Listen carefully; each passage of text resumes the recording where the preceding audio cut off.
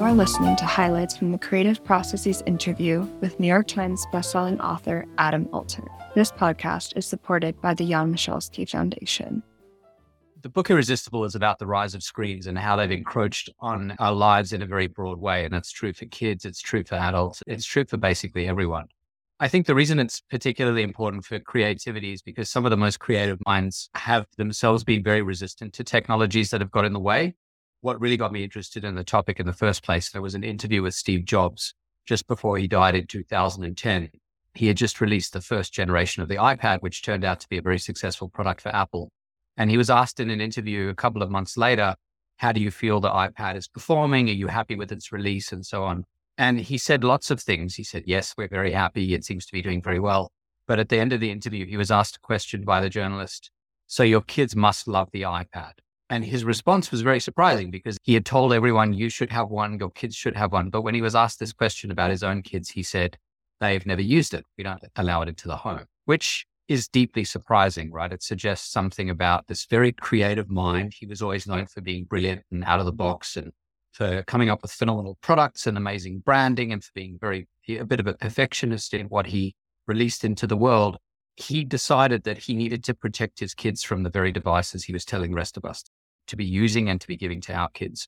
And so for me, that was totally fascinating because a lot of what I do rests on creativity, coming up with interesting ideas, immersing myself in the subject. Yeah. So how do we take advantage of the screens and the technologies and the opportunities for learning and connectivity that they provide? It really does open up a positive element of globalization and in many different aspects, but while still reining in and leaving space for the personal time and the in-person connections and our own personal creativity. Yeah, I think that's a really important point to make. I think when you start speaking to someone who's critical of tech, as I am, one important question is to ask, do you think all technology is bad? Should we be rolling back to the 1950s. I certainly don't believe that. The reason I'm critical and became interested in this criticism of screens is because I love them and I think they play an incredibly important role in our lives. And if you need an illustration, living through the last few years during COVID, we were in some ways very lucky to have access to screens because as much as they tethered us to work in a way that might not have been healthy for everyone, they also allowed us to communicate socially with people who might have been unreachable to us. I mean, if you imagine if COVID had hit 20 or 30 or 40 years ago, I think we would have been much more atomized and separated from other people than we were. It's hard to imagine what that might have been like. I'm sure there would have been pros and cons, but absolutely, there are tremendous benefits to screens. And so implicit in your question is this idea that whatever you're doing on a screen, it's not monolithic. You can do lots of things. You can do good things and not so good things. It's always worth asking this broad question. What are the pluses? What are the minuses? And how do they work together? And when you add them up, are you ultimately enriching yourself in this moment by using the screen? Is it relaxing? Is it bringing you closer to other people? Is it helping you work more effectively? Or is it on balance, not such a good thing? In which case, maybe you want to try to work out how you can curb your use. Since there's been so many events like the Facebook whistleblower recently, how she spoke out about the addictive methods they use and what you were saying about how oftentimes technology companies will try to spark negative emotions like anger. Do you think it all comes to a head at a certain point when the companies or the corporations, the people creating this tech, reach a moral threshold if it becomes too all-encompassing for society? I've been thinking about this problem long enough to have seen a number of changes, some arcs in how we've thought about the issue. So one thing that happened was when I was first interested in the topic, it was actually not that easy to sell a book on it. So publishers were convinced that we all love tech and they weren't convinced that we were critical of tech or that we should be critical of tech, which is almost impossible to believe. This is only like 7 or 8 years ago. So that's one thing that's shifted is we as a population, I think, are much more critical and are much more thoughtful about our relationship to these devices. One of the big shifts is that in the beginning, when I started speaking about this, a lot of parents would come to me and say, I'm worried about my kids, but now it's kids coming about their parents. And the reason that makes me hopeful is there was this question about what it would be like to be born into the era of phones. If you're a kid, you're born, your first couple of years, you're surrounded by screens. I have a 5-year-old and a 6-year-old. That's true for both of them. Is that a problem or is that going to mean that you learn coping strategies that the rest of us don't have? And so far, it seems like young people are coping much better with screens than older adults are. I'm hopeful that we're heading in that direction. I think there's a very strong drive for this to just get more and more intense. And especially with the rise of augmented and virtual reality tech, there's a lot of money to be made in the metaverse and so on. So I think that's going to push us further in that direction.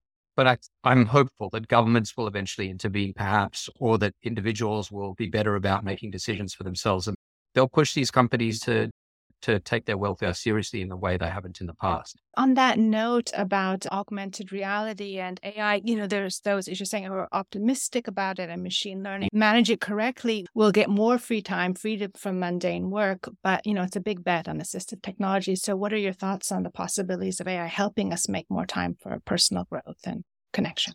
I think the promise of AI is boundless. There's potentially so much good can come from it. And I think that was true about our screens in general 20 years ago, and we didn't know which direction the world would go. And unfortunately, I think we've had some great developments and some not so great developments. I'm similarly cautious about AI and virtual reality and augmented reality tech in general. I could imagine it being used for the ends of connecting us to people who are far away. It would be amazing to be able to be in this virtual universe where I really genuinely feel like I'm in the same room as people who aren't there. We've never really been able to achieve that yet. I mean, Zoom, our conversation right now is a bit of a miracle, but it doesn't feel like we're in the same room. Not entirely. It's good, but it hasn't reached that peak. So maybe that's what will happen. Maybe we'll even be able to create connections with people who are no longer alive, which I think would be amazing. So imagine you want to have a conversation with the most meaningful 5 artists who have passed away, and you want to bring them back to a sort of dinner party conversation. And you could have these real sort of avatar AI versions of those artists with their personalities effectively intact. Can you imagine having that dinner party? I think there are some uses that are really amazing and engaging, and if you take them too far, a bit dystopian, but I think they could be phenomenal. And so it's just this question about whether we're going to extract the best from these forms of tech or whether we're going to turn them into just advertising, revenue generating machines, the same way that screens have been. And we do have to be aware of it because it's shaping itself in a way. It's kind of a lawless territory right now. We really do only see the end product, right? So this is something someone told me once about Apple, that the products that are being released today, they must have been in the works for years. Right. So the things we're seeing today were probably in the works before COVID began. And so much has changed during that time. The things that Apple is working on today, we won't experience as consumers until 2025, probably. But these things happen fast. We only get to see the end product of them. And so we're completely incapable of intervening on the process, or at least there's a very big lag. And so if we want to have any effect on the products, like if today the government said the products that are being made today have to have these 3 safety features built into them, we wouldn't actually experience those products for a few years, just based on the way hardware works and the evolution of hardware and how it's designed and how it's manufactured. It just takes a long time.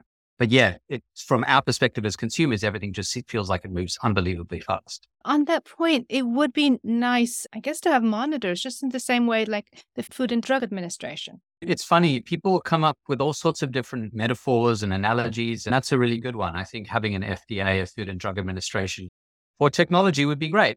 And one of the other ones that people bring up is this idea of the Hippocratic Oath, which suggests that if you're in the medical fields, you're supposed to, above all else, do no harm. That's your kind of guiding light.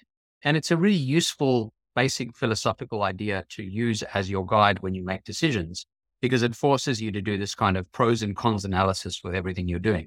There is no Hippocratic Oath for tech, but it's a great idea, right? If Facebook says we're going to introduce the like button, what's the worst that can happen?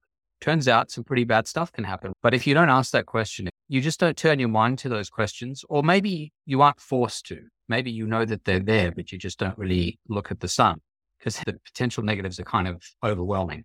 So yeah, I agree. Some oversight would be great. And that's why a lot of people think the government legislation is critical with respect to technology, because we can't just rely on consumers to empower themselves when everything is being done to undermine that power. And the government might need to get it involved in some form.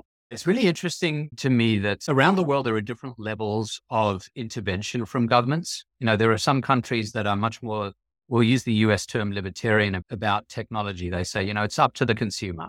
Even if it's hard, you just have to decide as the consumer what you want your kids to experience, what you want to experience. If you don't want to use technology, don't download this particular app and figure out a way to just help yourself. I think that's unrealistic at scale. I know too much about the products that are being put out into the world and our ability as humans to resist them, to know that to just rely on the bottom-up process of every consumer empowering him or herself is just unrealistic. The alternative is to go top-down. And there are some governments, Western Europe, Northern Europe, East Asia, and to some extent Australia are at the fore of this, where the government is getting involved and saying, there are some things we don't want to happen when technology becomes a bigger part of our lives. And so there's legislation that says, for example, there are certain features that cannot be built into the apps that are used in this part of the world. There are two parts to being able to commune with people who are not actually around physically or because they're just no longer around in time. One is that it's emotionally powerful, this idea of being able to bring people back, even if it's just AI versions of them. But if they're convincing AI versions, there's something really kind of magical about that potentially, if it's done right. So that's the one thing. The other thing from a creativity perspective is we know that more people around you is good for creativity. It's one of the axioms in thinking about creativity in general. You need time. An artist, a writer, I'm a writer, I need time on my own.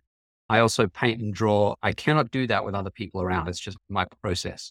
But before you get there, before you get to that point where you need that time alone, that space apart, for almost everyone, being around other people is good. It's good for creativity. It's both about diversity of opinion and idea and just about having more, just more information, more thoughts, more ways of looking at the world. And some of the most profound research I've come across in preparing for this book suggested that it's better to be around people who are deeply incompetent than it is to be around no one, which I found very surprising. I always thought, yeah, you want to surround yourself with people who are really good at the thing you're trying to do because it'll rub off on you and you'll end up being better at, you'll pick up bits and pieces from them. But the really fascinating idea is that even people who do something worse than you do it are actually good for your creative process, which I hadn't really thought of much. But there's some really robust evidence to that effect, which suggests that there's not much cost to bringing other people's brains into the creative process.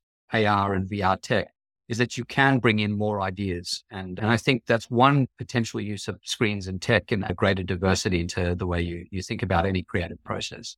People still bristle at the idea that they would allow devices to be implanted inside their brains. Like if I said to you, I've got a little syringe here and I'm just going to inject this little thing into the base of your brainstem and it's going to change your experience of the world for the good. If you're a creative, we can help you be more creative overnight. I can promise you all that sort of wonderful stuff. Almost everyone would say, I am deeply uncomfortable about allowing that to happen.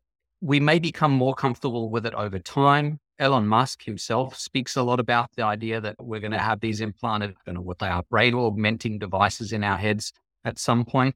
He may be right. I don't know. I feel very uncomfortable about that idea. But honestly, as I said before, we're not that far away from that with our current devices because we allow them to be with us always. They are shaping how we think and they are even shaping how we dream because we spend so much time engaged with them.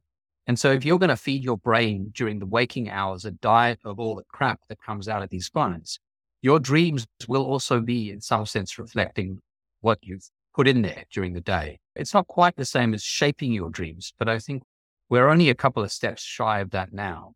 So we've got to figure it out even before we get to that point. But yes, it could get a lot worse and a lot more intense and a lot more invasive. I think the most helpful education I ever had was not content. It was never like, here is a thing that's interesting. Here is an artist you need to know about. It was always a way of thinking about the world. It was a way of processing new information. And so I think that's something that's worth cultivating. And you don't get all that much time to do that. You get that when you're in school. And if you go to university, you get that in university. But then you go about the business of living in the world and you don't have as much time to do that. So I would say, if you're asking yourself, what kinds of courses should I take or what kinds of people should I learn from? I think one of the things to ask yourself is this person teaching me a way of looking at the world that I can then take with me on to the next thing? I want to know that there is a useful way to process new ideas and new things because the world is going to evolve and then you're going to be faced with novelty and you're going to need to make sense of it. And I think that's at the heart of creativity is learning ways of doing things rather than what those actual things are that are in front of you. So for me, that's very important. What are ways of thinking about the world that are useful to you that will bring on creativity, whatever other useful ends there are that are personally important to you? And that's always been, I think, the hallmark of the best educators and the best minds that I've come across would be people that kind of shift the way I process the world and the information I come across in the world. We hope you have enjoyed listening to these highlights. To listen to the latest episodes or learn more about participating in exhibitions or interviews, click on subscribe. Thank you for listening.